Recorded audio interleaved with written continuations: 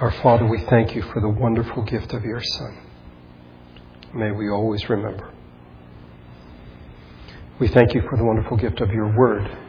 And may your Spirit, who caused it to be written, give us understanding today. May He give me the words to say. We pray this in Jesus' name. Amen. Open your Bibles, please, to 1 Peter chapter 2. 1 Peter chapter 2.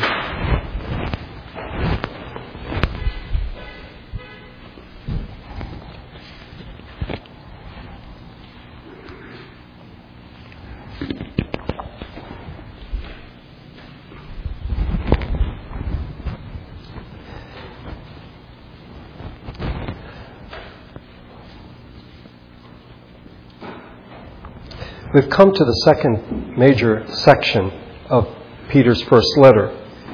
And as we saw last Sunday, before Peter actually gets into it, dealing with the social conduct of the Christian, he once again sets down markers. He's writing to people that he probably has not met, but he identifies them for their own benefit as to who they are. If you look at verses 11 and 12 of 1 Peter 2, "Dear friends, I urge you as aliens and strangers in the world to abstain from sinful desires which war against your soul. Live such good lives among the pagans that though they accuse you of doing wrong, they may see your good deeds and glorify God on the day He visits us." There are four identity markers here that they are dear friends, they are aliens and strangers, they live among the pagans or the Gentiles, and they are slandered as evildoers even though they are doing good. Now, beginning in verse number 13, Peter deals with how Christians, how the church is supposed to act in three different arenas. First of all, the political arena. Secondly, economic. He deals with slaves and masters. And then thirdly, in terms of marital authority, wives submitting to their husbands. And I must say that at this point we might be tempted to avoid, to skip over what Peter has to say in these sections and see them as not really applicable to us. So, for example, in the section we'll look at today, he writes about the king. The ESV has emperor. We don't have a monarchy, so people would say that doesn't apply to us.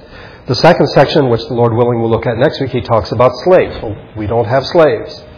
So then when we get to the section that we can relate to, husbands and wives, we've already dismissed it as like, well, Peter's writing for a different culture, a different time, different people, and it really is not that applicable to us.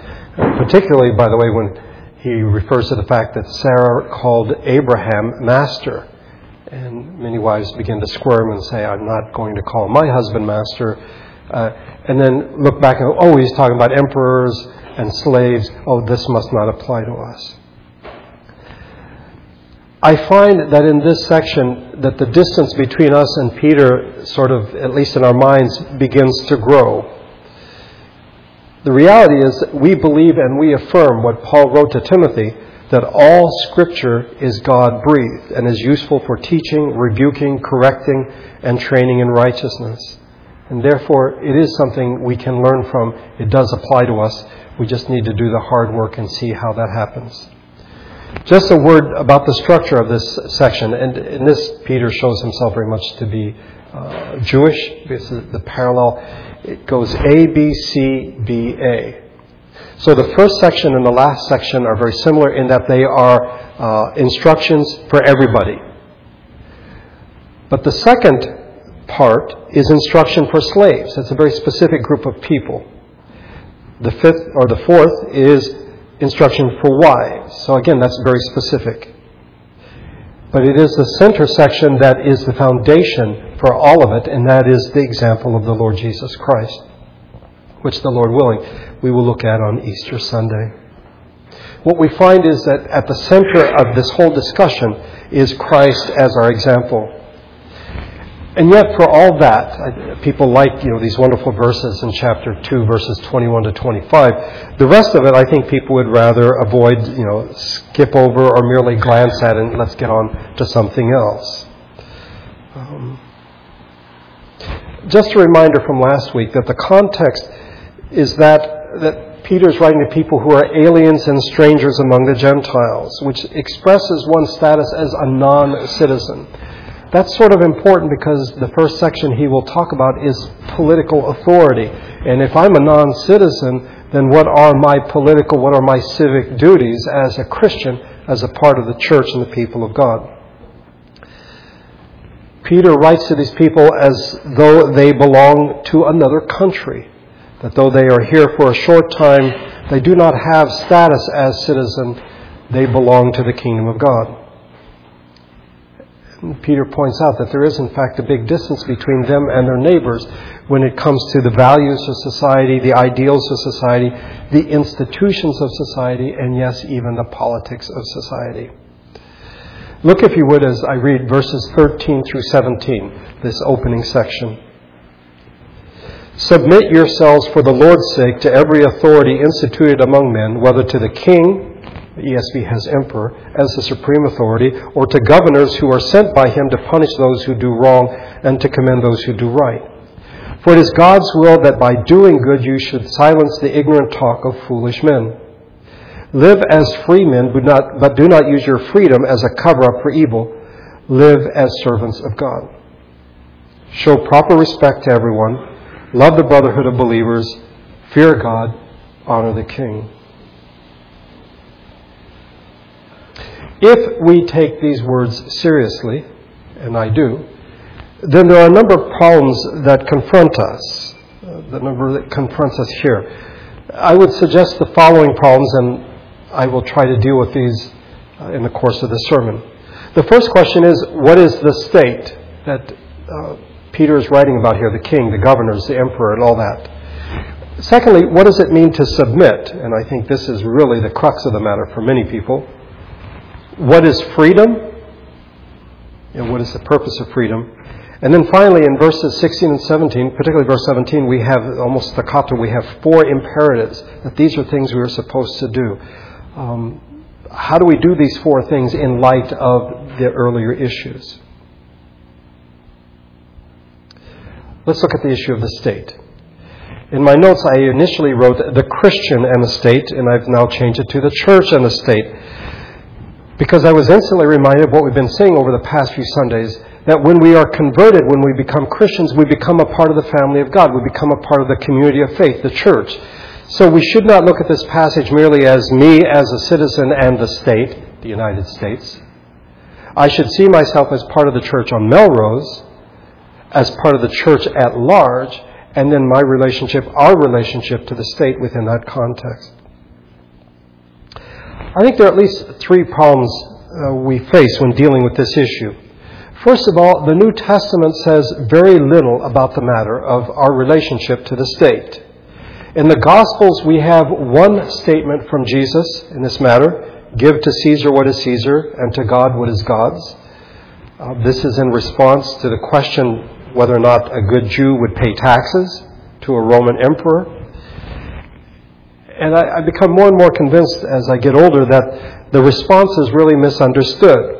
That people see this primarily as a political statement, a statement about taxation. That since the emperor's image is on the coin, you have to give it to him, it belongs to him.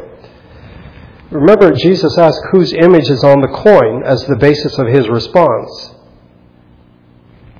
At least the first part of his response. The second part we should see in that light. If Caesar's image is on the coin, give it to Caesar. Where is God's image? We are made in God's image. We bear God's image.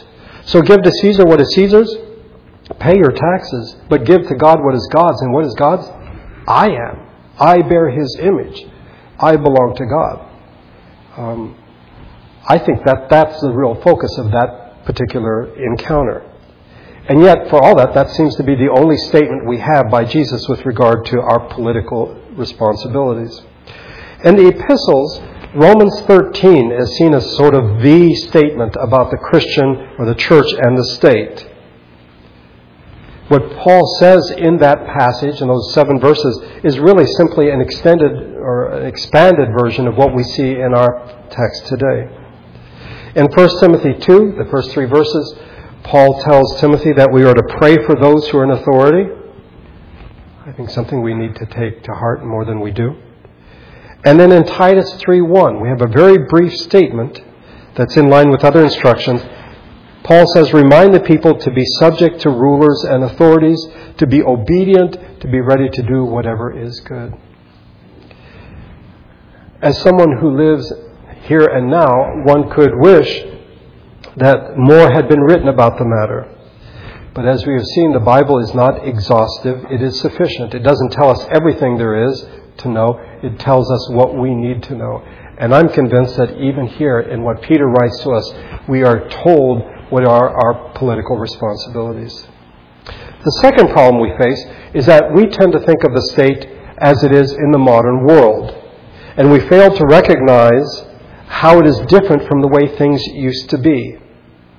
The word state, by the way, is not found in the Bible. It's not found in Scripture. But it is the way most people think today.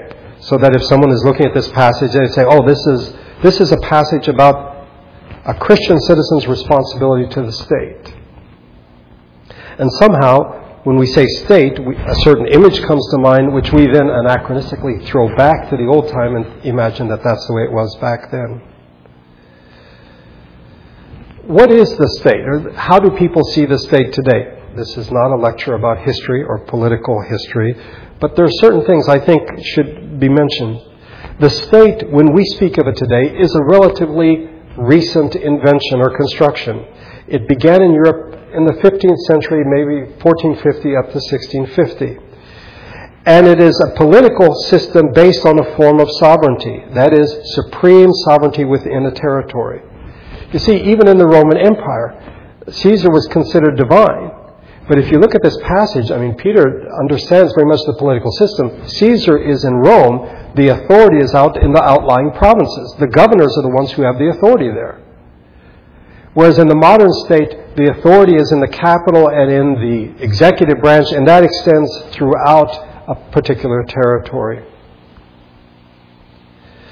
Also, we need to understand that the state came about, and it depends on the ability of the state-making elites to make war. As one writer puts it, war made the state, and the state made war. It is primarily about monopolizing violence. It belongs to the state. Thirdly, we should understand that the state is not a product of society. And I think this is the way many of us think, that you have a bunch of people together, and they're like, you know what, we need a government. We need to get organized. Let's create a state. Well, the modern nation state is actually the reverse. The state, in fact, has created society. Not by contract, not by custom, but by sheer power. Within a society, you have many societies. You have families, you have clans, you have neighborhoods.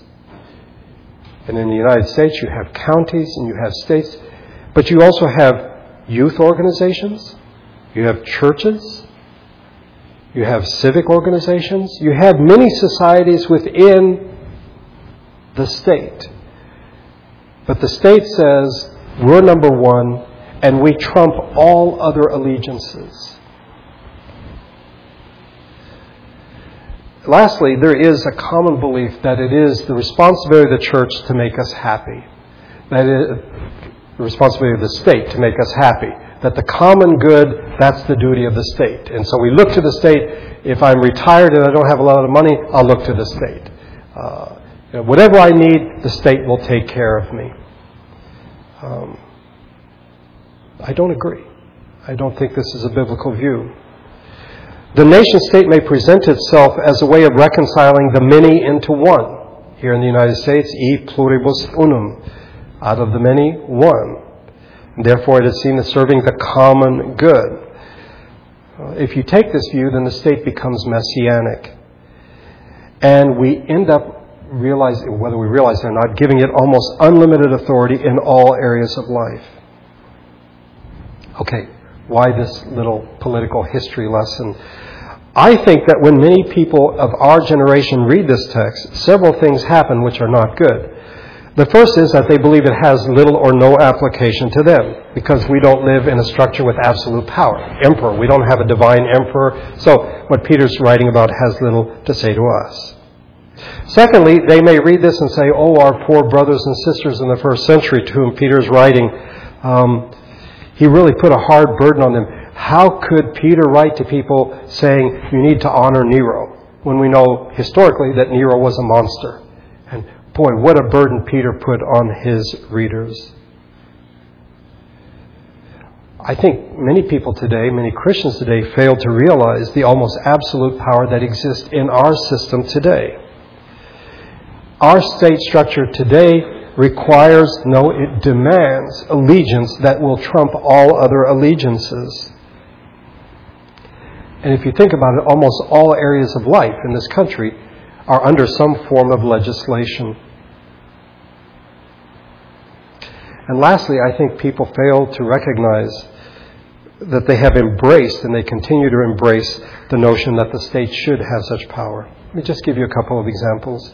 Sometime after 9/11, someone wrote a piece based on interviews of Muslims here in the United States, in which those interviewed said, listen, I am a Muslim first and an American second. And many people were upset by this. How can you trust these people? They say that their religion comes before the state. Well, wait, are we Christians first and then Americans? Or have we allowed our allegiance to the state to trump our allegiance to Christ? As I asked in the series last year when we looked at just war, what is the basis of your identity, your baptism or your passport? Which allegiance trumps the other? Is it your passport that's more important or your baptism? Just last week, the mayor of New York City made the announcement blocking food donations to all government-run facilities that serve the city's homeless. The Department of Homeless Services recently started enforcing new nutritional rules for food served at city shelters. Since DHS, that is Department of Homeless Services, can't assess the nutritional content of donated food, shelters have to turn away Good Samaritans. That is to say, the state will trump anything you want to do. You want to help somebody in need? I'm sorry, it doesn't meet the state's legislated criteria. Now, I'm not here to debate the rightness or the wrongness of such a decision. I merely want to point out that the authority the state has taken or has been given is almost over all areas of life. And in many cases, I think we gladly give this authority to the state. We imagine that without the state, we would not have the protection that we need. So in fact, we need McDonald's to tell us the nutritional content of what we're buying from them, because we might be eating junk food. We might be eating something that's bad for us. And how would we know that without the nutritional content? And so there, the state becomes this messianic entity to whom we bow and say, you have the authority. And no one has done this poll, and I would shudder to think the results. If churches throughout this country were asked, to whom do you give your first allegiance? Would it be to Christ or would it be to the state? We need to understand where we are in place and time so that we can see that what Peter writes absolutely does apply to us. The third problem here is that the command to submit smacks of passivity, that is, Christians in the political arena were to be passive. It smacks of withdrawal from the political arena, or simply maintaining the status quo.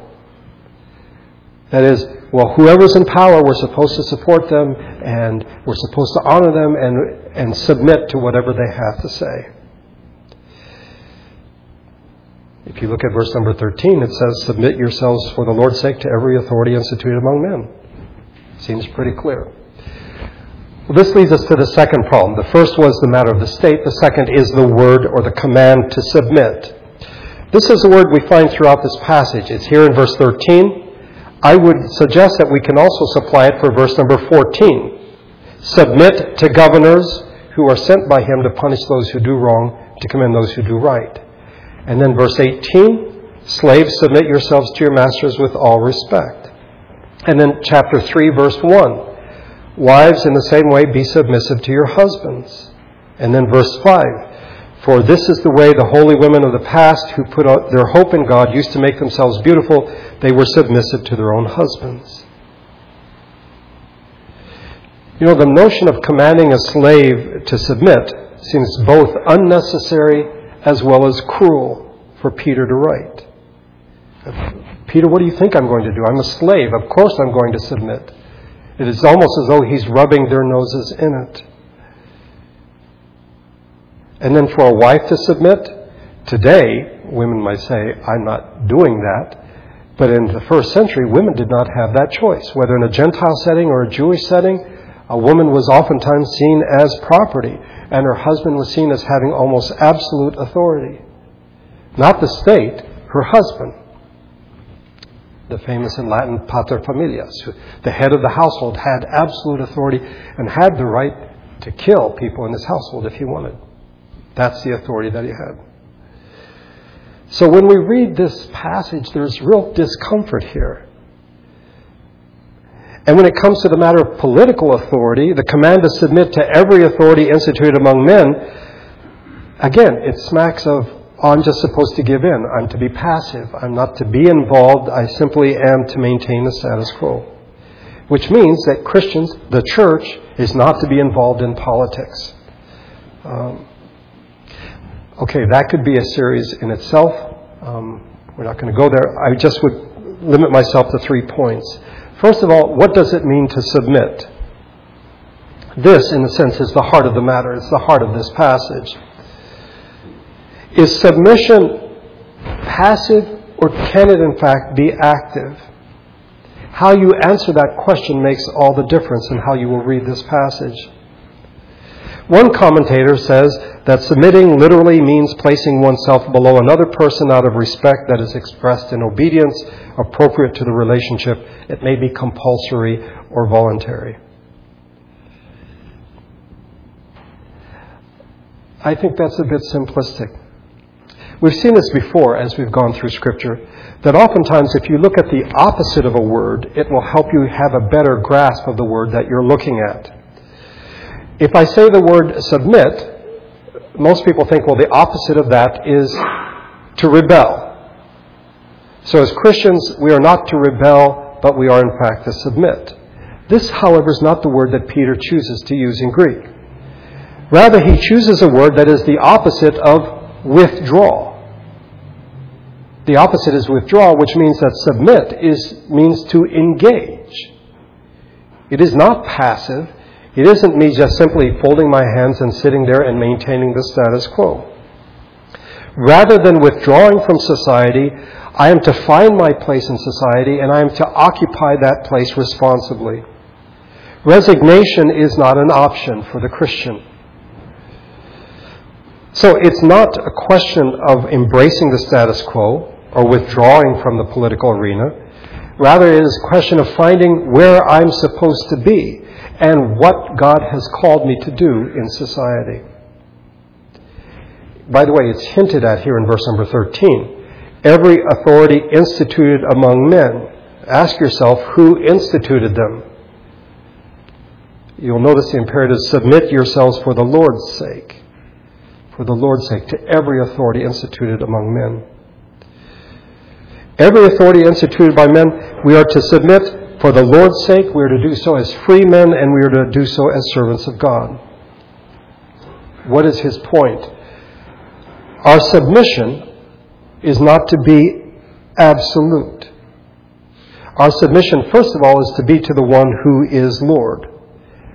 That is not Caesar. That's not the emperor or the king, or today, the United States of America. As we find in Paul's writings, so we do in Peter's as well, that whenever he writes Lord, he usually is referring to Jesus Christ. We have no problem with that. But we don't live in the first century. We don't live in the Roman Empire. And the Roman Empire, there was one Lord. That was Caesar. And when people burned incense to worship Caesar, they said, Caesar is Lord. And when Peter says the Lord Jesus Christ, he in fact is saying something that is politically dangerous. He's being quite subversive. By the way, if you look at verse number 3 of chapter 1, you'll notice that he says, "Praise be to the God and Father of our Lord Jesus Christ." Just bear with me. In His great mercy, He has given us new birth into a living hope through the resurrection of Jesus Christ from the dead. You'll notice that at the end of the verse, He says Jesus Christ, but at the beginning, He says Lord Jesus Christ. I think He chose His words carefully. He wants the readers to know that Jesus is Lord. He doesn't have to use it every time, but He's not going to not use it simply because everyone says that Caesar is Lord. So we are to submit ourselves for the Lord's sake as free men and as servants of God. And I would argue that this is an active submitting. This is an active engaging in our society. I can't help but think of the example of the Virgin Mary, that when Gabriel appeared to her, the message to her was not a command. It remained for Mary to consent to the consequences of the divine offer. I've said this before, I want to say it very carefully. God would not have raped Mary. That is, He would not have caused her to become pregnant against her will. Mary had to give her consent. And she gives her consent in faith, risking all, as we've seen, her relationship with her fiancé Joseph, her reputation in the community, public disgrace, even her life. She could have been stoned to death for being involved in sexual immorality. But Mary says, "I am the Lord's servant. May it be to me as you have said." There's no resignation. There's no fatalism. There is an active submitting, an active obedience. There is, however, another example for us to follow. It is the example of Jesus. And if you look at verses 21 through 23, this is what we see. "To this you were called, because Christ suffered for you, leaving you an example." Okay, there He is. He is our example, that you should follow in His steps. He committed no sin, and no deceit was found in His mouth. When they hurled their insults at Him, He did not retaliate. When He suffered, He made no threats. Instead, He entrusted Himself to Him who judges justly. If we're not careful, and in light of the word submitting, and we think in terms of, not rebelling, but giving in, we might read this, by the way, as Jesus being resigned, as though He just sort of stood there with His hands together and then let them do to Him whatever He wanted. We might read verse number 23 as sheer passivity. He did not retaliate. He made no threats. That's true. But He did do something, didn't He? He entrusted Himself to Him who judges justly. And I would argue this means this is not mere passivity. Jesus actively submitted Himself to the will of the Father. We certainly see this in the struggle in the Garden of Gethsemane. This is not passivity. This is Jesus engaged in prayer and submitting actively to what God wants Him to do. The third thing I would just say with regard to submitting is that the call to love trumps all things. "Teacher, which is the greatest commandment in the law?" Jesus replied, "Love the Lord your God with all your heart and with all your soul and with all your mind. This is the first and greatest commandment. And the second is like it, love your neighbor as yourself. All the law and the prophets hang on these two commandments." We are to show our love for God by obeying His commandments. And we are never excused from the command to love our neighbor as ourselves. Never. I find it fascinating that in Romans 13, this crucial passage on the Christian citizen's responsibility to the state, after verse number 7, he continues, "Let no debt remain outstanding except the continuing debt to love one another. For he who loves his fellow man has fulfilled the law. The commandments: do not commit adultery, do not murder, do not steal, do not covet, and whatever other commandment there may be, are summed up in this one rule: love your neighbor as yourself. Love does no harm to its neighbor, therefore love is the fulfillment of the law." This means, since I am never excused from loving my neighbor, the time may come when I will not submit to those in authority because what they want me to do means that I cannot love my neighbor. That somehow it says, you will not help those in need. You will not share with those who are in need. Because I am a servant of God, before I am the servant of the state, and because I am a free man in Christ. Well, this leads us to the third problematic area. What is freedom? What does it mean to be free? I've spoken about this a great deal in the series we did in James and then at the two weddings that we've had in the last 2 years. In the world we live in today, and particularly in this society, freedom is seen as having the highest value, as being the greatest virtue. And freedom is seen as the absence of restraint, and it is the quantity of personal choice. Freedom in our world, in our society, can be defined as freedom from obligation. Okay, well, if that's freedom, then what about verse number 13, in which we are to submit? Doesn't that take away my freedom? Freedom is not, in fact, freedom from obligation. It is the freedom, the opportunity to give expression to who I am as one made in God's image.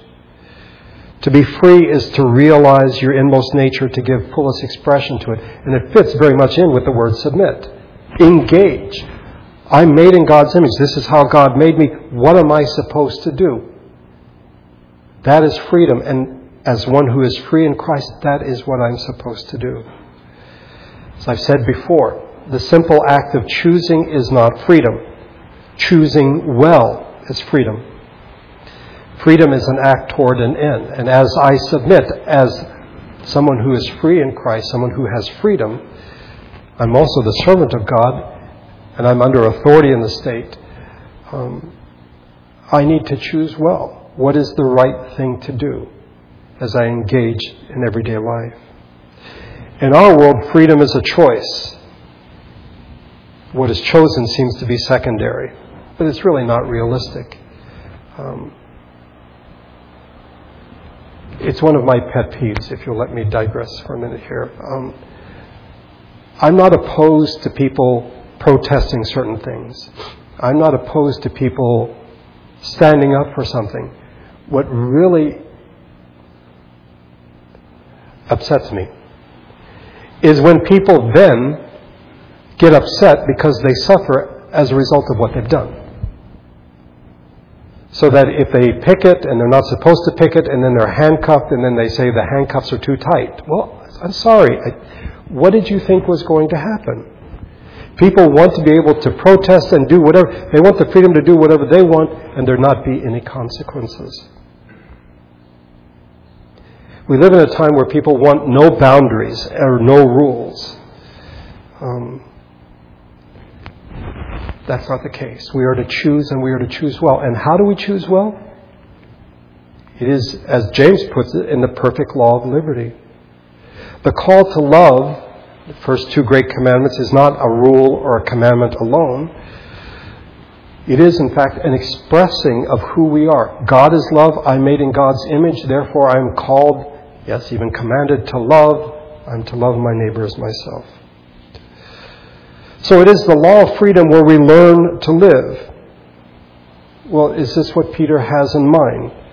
There seems to be a paradox here in this passage because we are referred to as both free and servants.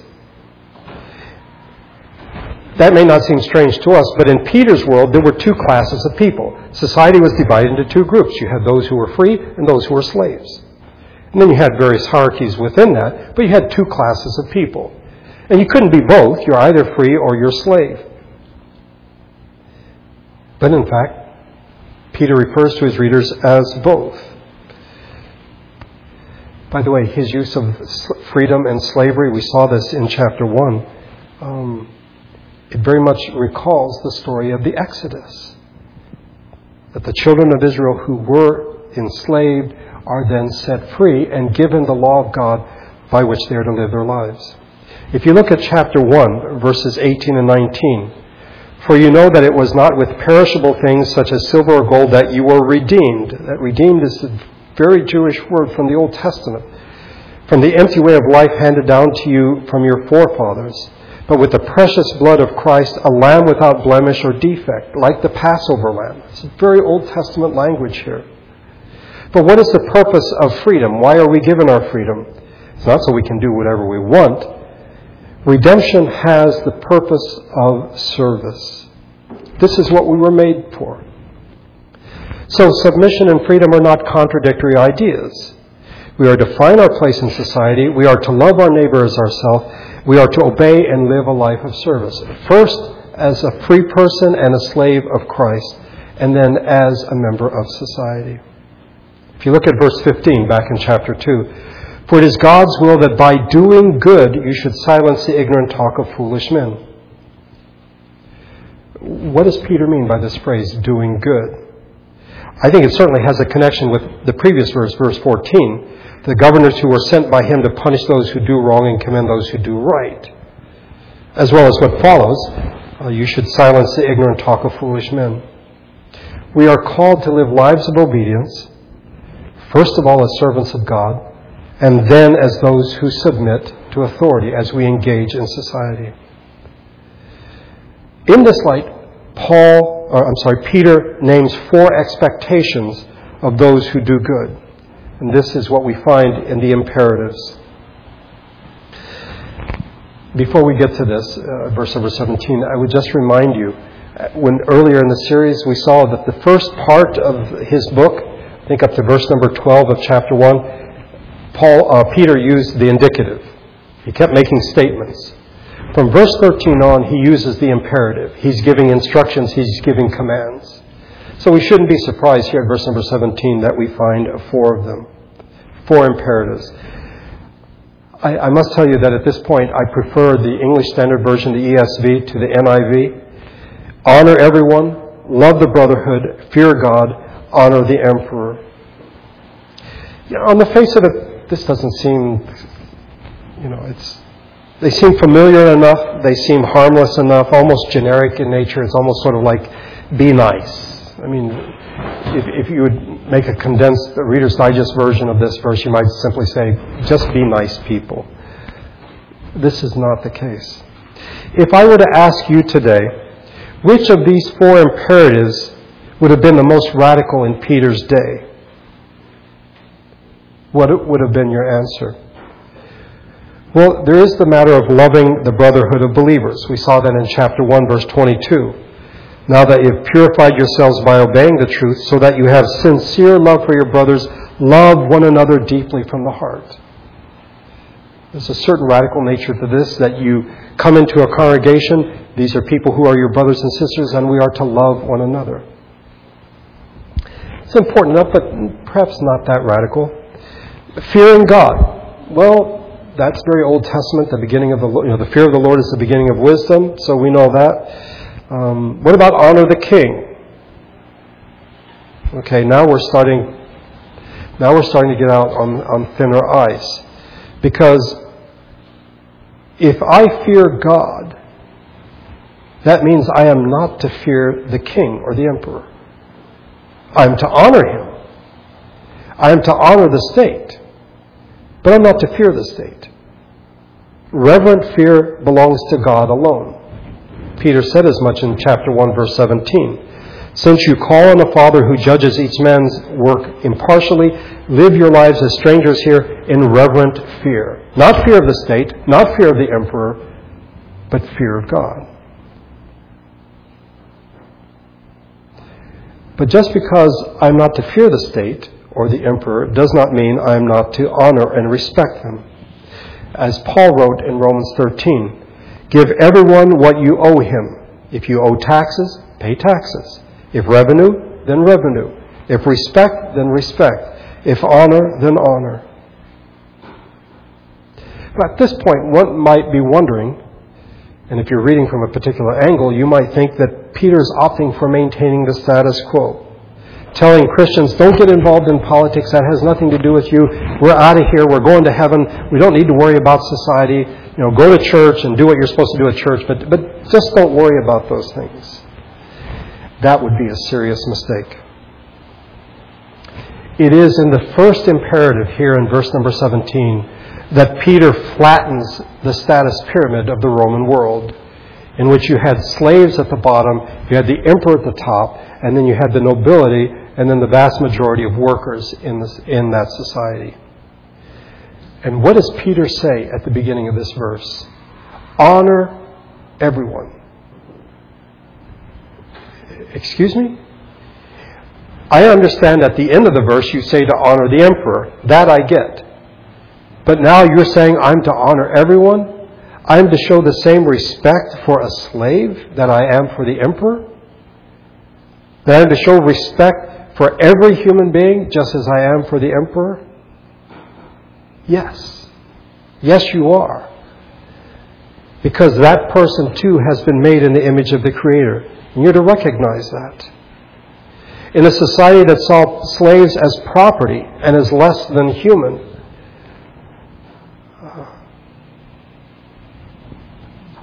as a Christian, I have to say, I do not agree. I will not submit. I will not treat this person as though they are mere property, as though they're an animal or less than an animal. I will honor this person, even though society says, it's just a piece of property. And here I think we begin to get a hint, hopefully, that what Peter is saying in this passage is not status quo. It is, in fact, is quite radical, that as Christians we are to engage in our society and we are to love our neighbors as ourselves. I am to recognize all humans as my neighbor. I am to honor them and to love them. And in doing so, and in rejecting the view of society, I'm not free to dishonor the emperor or any political structure to say, well, our political structure is oppressive, therefore I will not honor it, I will not obey it in other areas. No, I don't have that freedom. I'm also not free to say, well, I'm going to withdraw from society. And I'm not free to say, I'm just going to be passive. Just go with the flow. Because anyway, we're aliens and strangers. We're going to be out of here pretty soon. We're going to heaven. So just try to go along, get along, and don't rock the boat. That's not what Peter is saying. As those who belong to Christ, our call is to love our neighbors ourselves. Again, I think we're so familiar with this doesn't sound that radical. But it really is. Without trying to make you feel guilty. Just stop and think a minute. The people who live next door to you, do you love them? Okay, now we can talk about the radical nature of loving your neighbor. Because it's not as easy. We pay lip service to it, but in fact, it is a very difficult thing to do. Okay, as we come to the end of this sermon, as we end this study, I think we have to ask ourselves, what is the basis for the application? In other words, why should we do what Peter says? He does use the imperative. He's telling us what to do. He's instructing us. What do we do? Why should we do it? Well, living when and where we do, I think the temptation is very strong for us to see this as primarily pragmatic and result-oriented. That if you do what Peter says, things will go well with you. You won't be persecuted. Don't upset the apple cart. Don't rock the boat. Just sort of go along and just submit to those in authority. That if you obey those who are in authority, you will avoid being punished. You might even get a commendation. You might be commended by those in authority. And you will silence the talk of foolish men. That, I think, that's the one that trips us up.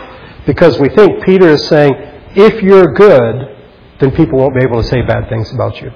You'll silence them. Trust me, that's not the case. Foolish people will say foolish things no matter what you do. Okay? So it's not pragmatism. It's not because we're looking for particular results. We are to do what Peter says because we are to be obedient to God. It is God's will. We are servants of God. For the Lord's sake, this is what we are supposed to do.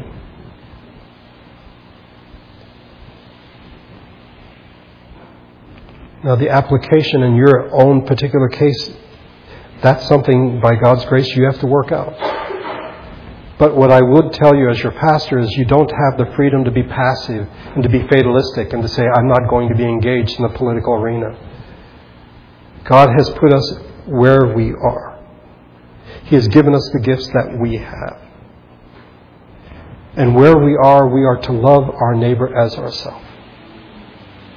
And that is to be done through the exercise of our gifts, our vocations.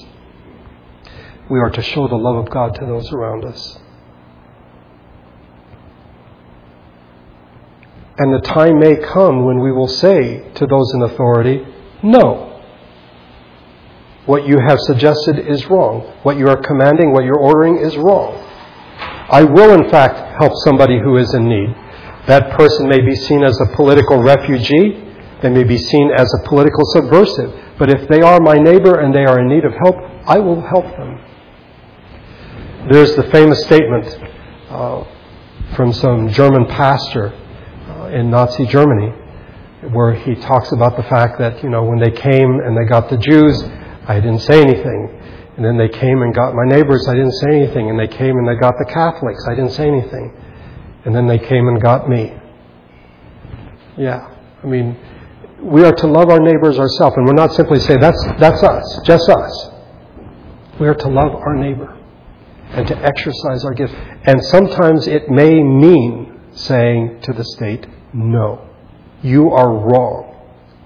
We will not obey you because we have an allegiance that is higher than our allegiance to you, our allegiance to God. Let's pray together.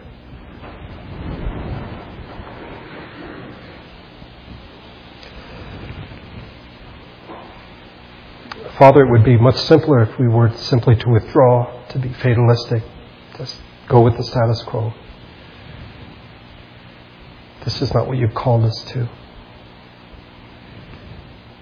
Certainly generations of your people have taken that road. But we can't. We know better by your grace. That you've called us to honor everyone, to love our neighbor, and yes, to honor those who are in authority. That before our citizenship in this country comes our citizenship in heaven. We belong to you first and foremost. Help us to think these things through, to work them through. It's not an easy thing. By your grace and your Spirit, may we come to see what it is you've called each and every one of us to do in our society. I do thank you for this letter, for the Apostle Peter who wrote it, for our brothers and sisters who first received it, whose lives were far more difficult than ours. And yet they had the same responsibility as we do, as your people, to obey you.